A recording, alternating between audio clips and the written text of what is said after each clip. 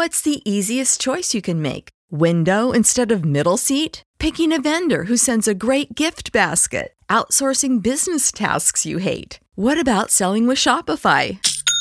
Whether you're selling a little or a lot, Shopify helps you do your thing, however you cha-ching. Shopify is the global commerce platform that helps you sell at every stage of your business. From the launch your online shop stage to the first real-life store stage, all the way to the did we just hit a million orders stage. Shopify's there to help you grow. Whether you're selling scented soap or offering outdoor outfits, Shopify helps you sell. Wherever and whatever you're selling, Shopify's got you covered. Sign up for a $1 per month trial period at shopify.com/try. Go to shopify.com/try now to grow your business, no matter what stage you're in. Shopify.com/try. Blog Talk Radio.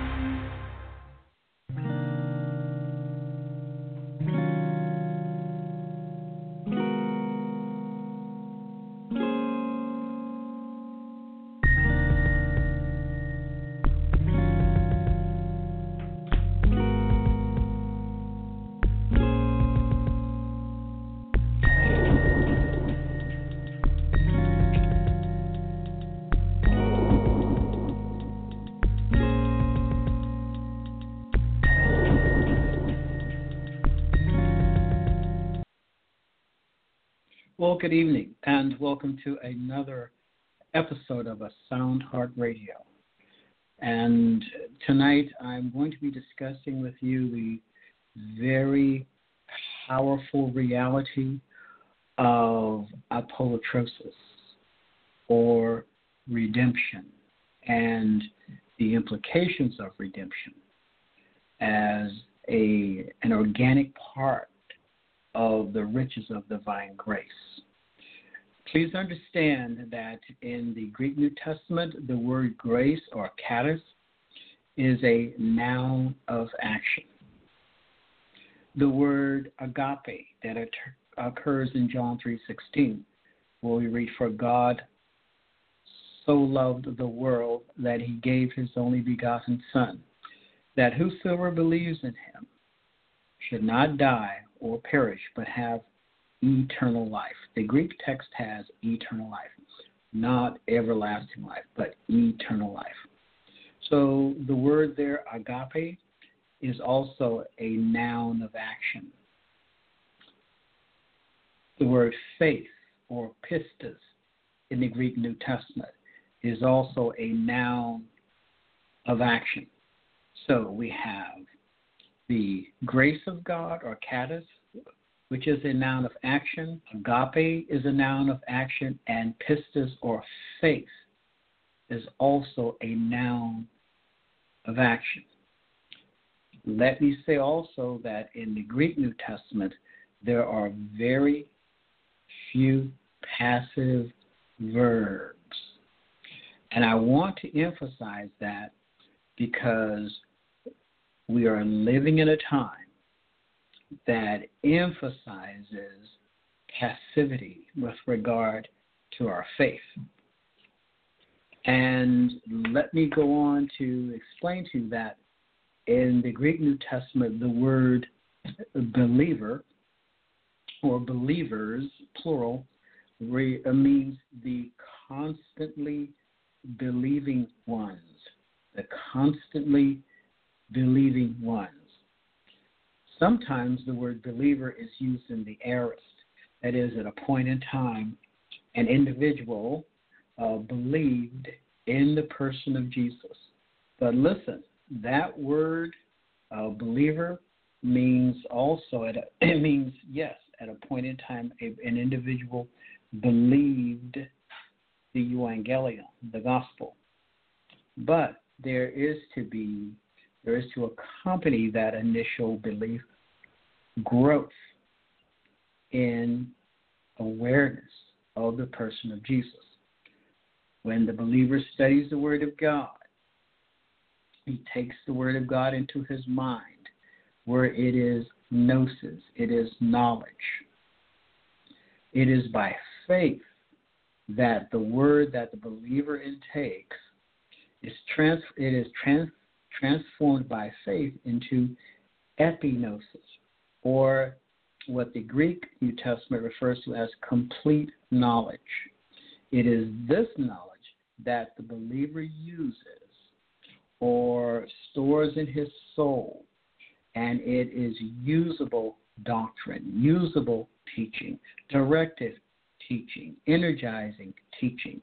It is a teaching that causes the believer to live in a way that is well-pleasing unto God. Indeed, this purpose of studying the Word of God is to have one's will to conform to God's will. It is as our will is conformed to God's will through the intake and belief of the Word by faith that we are being transformed into the image of Christ.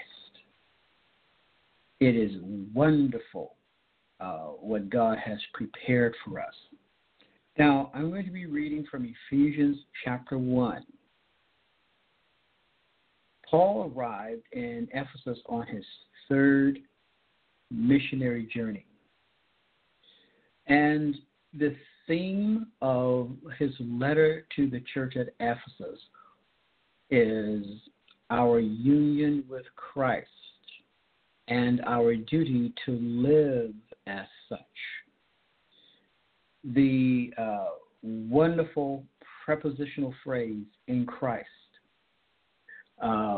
is used. That is, the preposition "in" occurs no less than 120 times in the Greek text. It is the biggest word in the book.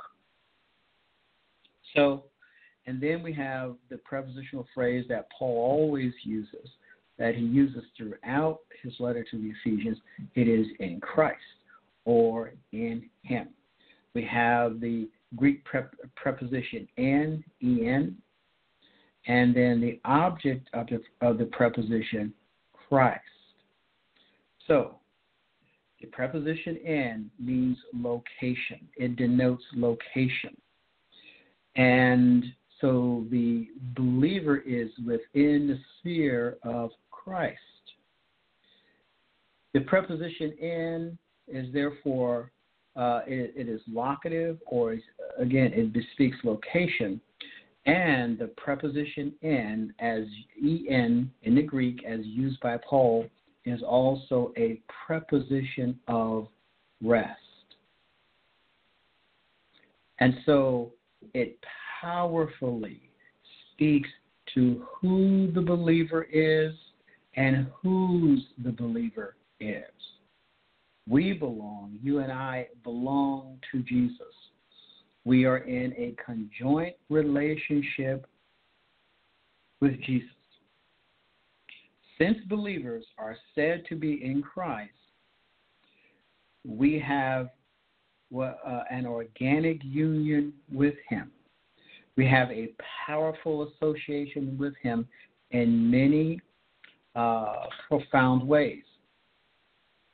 So this is what Paul writes in Ephesians chapter 1. And I'm going to read down to verse 7. Ephesians chapter 1, verses 1 through 7.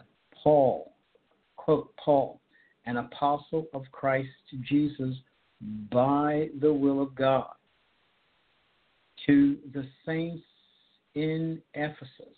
Indeed, the title in the Greek of this letter is "in Ephesus" or "in Ephesus." The faithful in Christ Jesus. And there we have that powerful prepositional phrase, "in Christ." Here it is "in Christ Jesus." So, at the beginning, the term Christ, the word Christ, was a formal designation. And it is in the Hebrew, it is Mashiach or Messiah. In Greek, it is Christos. In the English, it has become Christ. It is now a personal title, his personal name. And then we have Yesu, verse 2, Catus and Irene, or grace and peace to you, out from God the Father and the Lord Jesus Christ. Notice the syntax and notice the syntactical structure of the sentence. We have grace, God's undeserved favor extended to us, grace of God. And remember, grace is a noun of action. And so, God commended his love toward us in that while we were yet sinners, Christ died for us. Because we have been graced out, we have also God's peace, God's own irene, God's own peace. Now, I'm not going to have time to read through all the verses. I'm going to go to verse 7 now. Quote, in him, notice the prepositional phrase at the beginning of the sentence, in him, that is, in Jesus. We have redemption through his blood or his sacrifice, the forgiveness of sins in accordance with the riches of God's grace. There's that word again, that he lavished on or into us with all wisdom and understanding, unquote. So the word apolutrosis, that has been transliterated as redemption, means buying back a slave or captive. It also means making him free, that is the slave, by payment of a ransom. It also means release, acquittal, redeemed. And so we have powerful realities that God has done for us through the person of Jesus. And I want you to understand, you and I live in a time in which people want to erase our Christian past. They want to destroy or wipe out our Christian future. We live in a time in which persons want to denigrate the present and what it means to be a believer. They want to erase God from our consciousness and have us concentrate only on what happens within the satanic cosmos.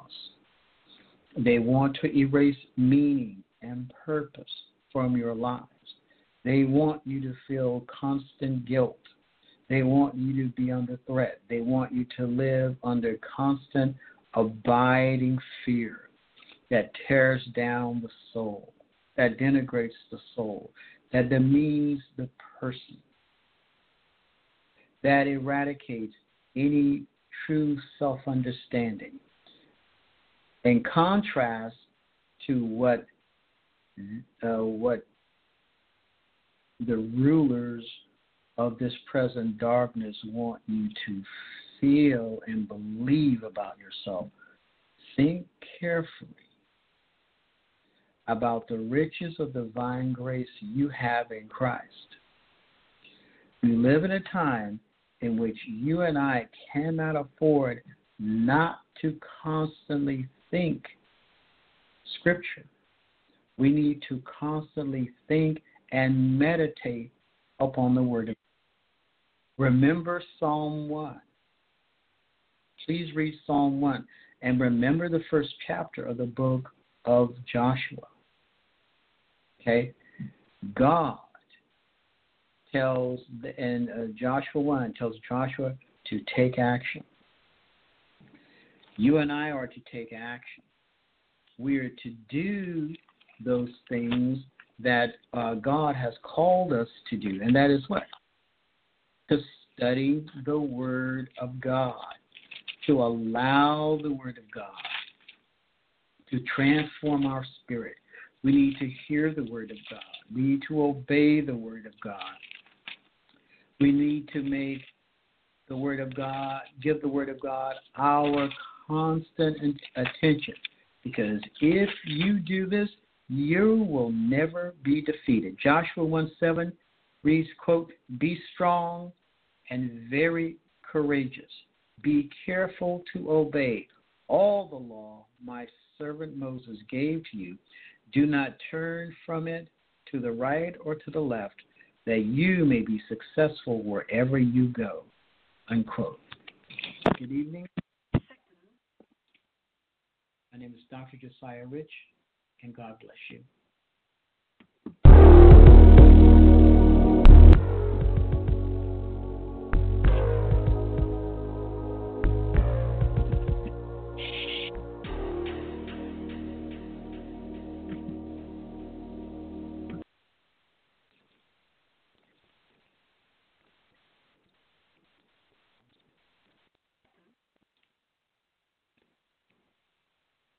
With the Lucky Land Slots, you can get lucky just about anywhere. This is your captain speaking. We've got clear runway and the weather's fine, but we're just going to circle up here a while and get lucky. No, nothing like that. It's just these cash prizes add up quick. So I suggest you sit back, keep your tray table upright, and start getting lucky. Play for free at LuckyLandSlots.com. Are you feeling lucky? No purchase necessary. Void where prohibited by law. 18+ terms and conditions apply. See website for details. Okay, round two. Name something that's not boring. A laundry? Ooh, a book club. Computer solitaire, huh? Ah, sorry, we were looking for Chumba Casino. That's right, ChumbaCasino.com has over 100 casino-style games. Join today and play for free for your chance to redeem some serious prizes. ChumbaCasino.com. No purchase necessary. Void where prohibited by law. 18+ terms and conditions apply. See website for details.